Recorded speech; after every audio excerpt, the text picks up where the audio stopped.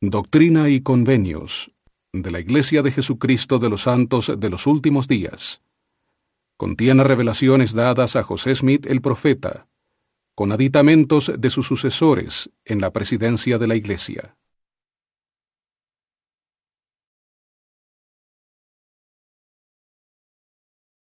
Introducción.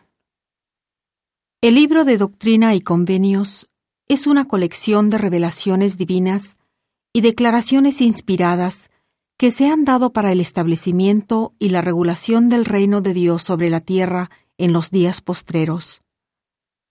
Aun cuando la mayor parte de las secciones se dirigen a miembros de la Iglesia de Jesucristo de los Santos de los Últimos Días, los mensajes, amonestaciones y exhortaciones son para el beneficio de todo el género humano y contienen una invitación a todas las personas, donde quiera que estén, a escuchar la voz del Señor Jesucristo, que les habla para su bienestar temporal y su salvación sempiterna.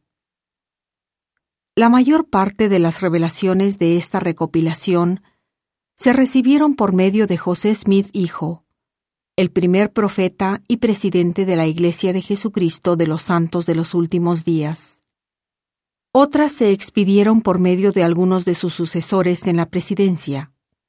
Véanse los encabezamientos de las secciones 135, 136 y 138, así como las declaraciones oficiales 1 y 2. El libro de Doctrina y Convenios es una de las obras canónicas de la Iglesia, junto con la Santa Biblia, el Libro de Mormón y la Perla de Gran Precio. Sin embargo, Doctrina y Convenios es singular porque no es una traducción de un documento antiguo, sino que es de origen moderno y fue dado por Dios mediante sus profetas escogidos para la restauración de su santa obra y el establecimiento del reino de Dios sobre la tierra en estos días. En las revelaciones, uno escucha la tierna pero firme voz del Señor Jesucristo, que habla de nuevo en la dispensación del cumplimiento de los tiempos.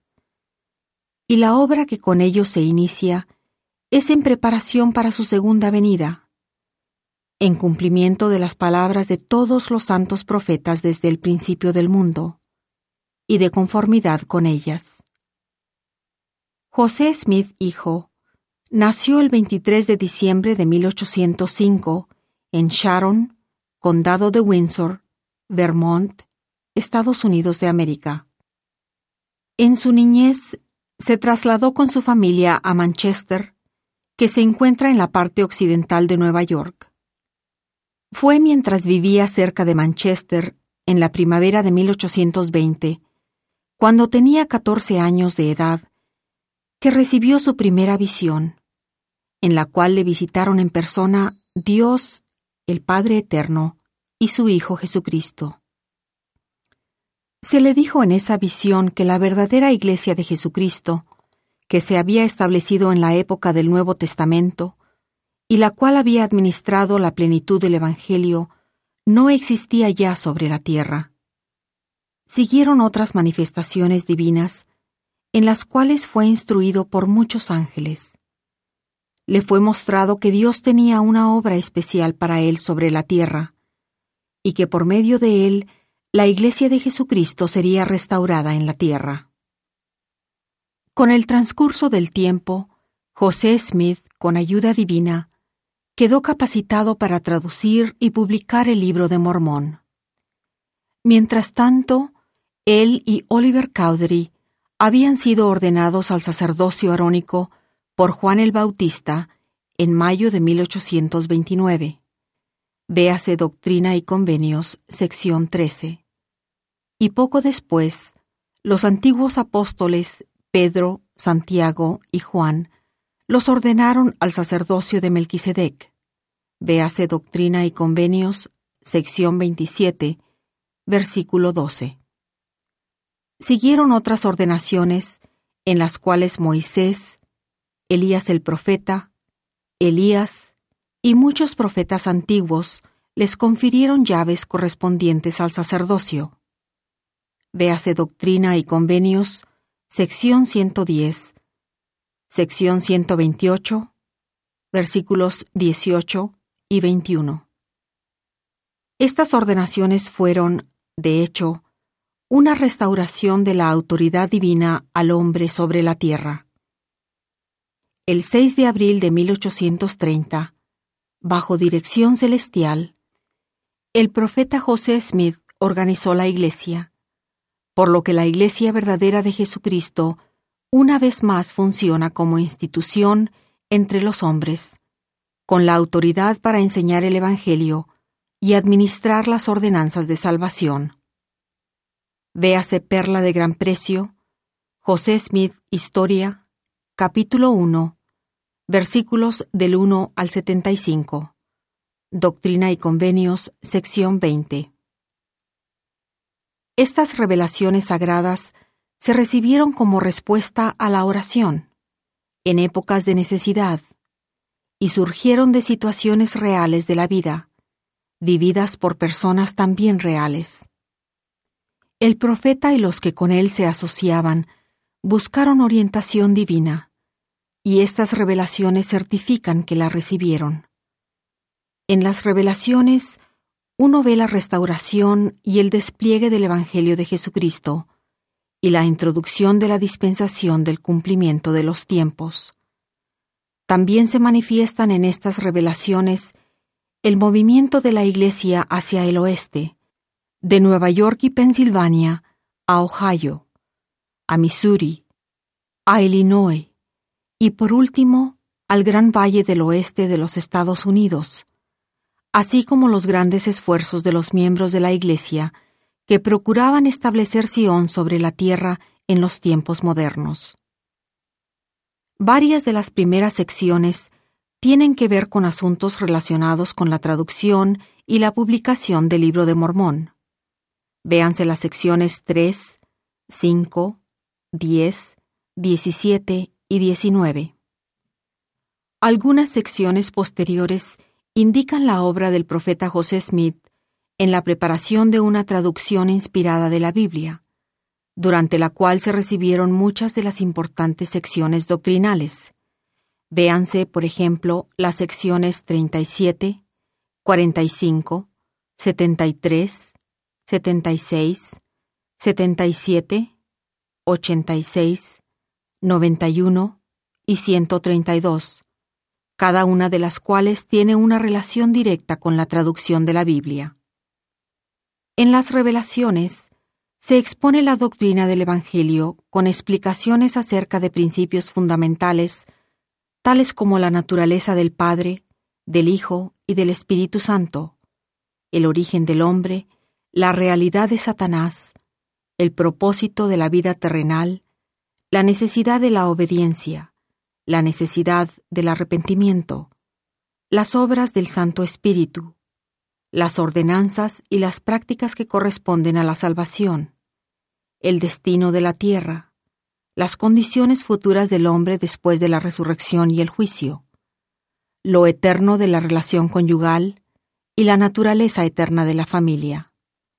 De igual manera, se indica el despliegue gradual de la estructura administrativa de la Iglesia con el llamamiento de obispos, de la primera presidencia, del Consejo de los 12 y de los 70, así como el establecimiento de otros oficios y quórumes presidentes. Por último, el testimonio que se da de Jesucristo, de su divinidad, su majestad, su perfección, su amor y su poder redentor, hace de este libro una obra de gran valor para la familia humana y de mayor estima que todas las riquezas de toda la tierra. Una colección de algunas de las revelaciones se publicó en Sion, Independence, Missouri, en 1833, con el título de A Book of Commandments for the Government of the Church of Christ, un libro de mandamientos para el gobierno de la Iglesia de Cristo. Concerniente a esta publicación, los élderes de la Iglesia dieron testimonio solemne de que el Señor había testificado a sus almas que estas revelaciones eran verdaderas. Al continuar comunicándose el Señor con sus siervos, se publicó una recopilación mayor 2 años después en Kirtland, Ohio, con el título de Doctrine and Covenants of the Church of the Latter-day Saints, Doctrina y Convenios de la Iglesia de los Santos de los Últimos Días. A esta publicación de 1835 se agregó el testimonio escrito de los 12 apóstoles que se da a continuación. Testimonio de los 12 apóstoles con respecto a la veracidad del libro de Doctrina y Convenios. El testimonio de los testigos del libro de los mandamientos del Señor, mandamientos que Él dio a su iglesia por medio de José Smith, hijo, a quien la voz de la iglesia nombró para este propósito. Estamos dispuestos, pues, a testificar a todo el género humano, a toda criatura sobre la faz de la tierra, que el Señor ha testificado a nuestras almas, por medio del Espíritu Santo, derramado sobre nosotros, que se dieron estos mandamientos por la inspiración de Dios, que son benéficos para todos los hombres y que ciertamente son verdaderos. Damos este testimonio al mundo, siendo el Señor nuestra ayuda. Y es por medio de la gracia de Dios el Padre y de su Hijo Jesucristo, por la que se nos concede este privilegio de dar este testimonio al mundo, en lo cual nos regocijamos extraordinariamente, orando siempre al Señor para que los hijos de los hombres se beneficien por este medio. Los nombres de los 12 fueron Thomas B. Marsh, David W. Patton, Brigham Young, Heber C. Kimball, Orson Hyde, William E. McClellan, Parley P. Pratt, Luke S. Johnson, William Smith, Orson Pratt, John F. Boynton, Lyman E. Johnson. En ediciones sucesivas de Doctrina y Convenios, se han agregado revelaciones adicionales y otros asuntos oficiales, tal cual se recibían y los aceptaban las asambleas o conferencias competentes de la Iglesia. Empezando con la edición de 1835, también se incluyó una serie de 7 lecciones teológicas que llevaban el título de Lectures on Faith, Discursos sobre la Fe. Estas se habían preparado para usarse en la Escuela de los Profetas, en Kirtland, Ohio, en 1834-1835. Aun cuando sean útiles como doctrina e instrucción, esos discursos se han suprimido de Doctrina y Convenios desde la edición en inglés de 1921, porque no se dieron ni se presentaron como revelaciones a toda la Iglesia. Es evidente que en las ediciones anteriores publicadas en inglés se han perpetuado algunos errores, particularmente en la parte histórica de los encabezamientos de las secciones. Por consiguiente, esta edición contiene correcciones en cuanto a fechas y a nombres de lugares, así como un pequeño número de otras correcciones menores que se ha estimado conveniente hacer.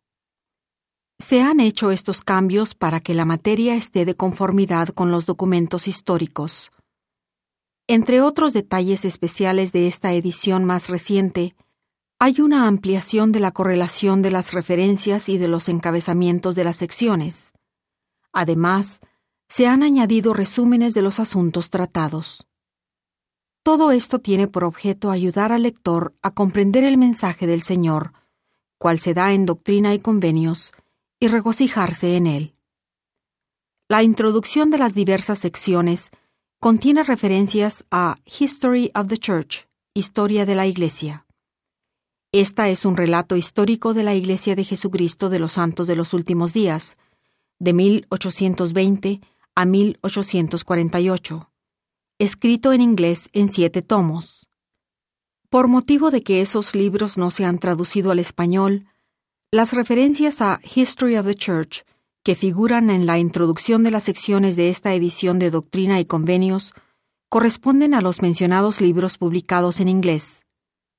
En esta grabación se leerá el título en español.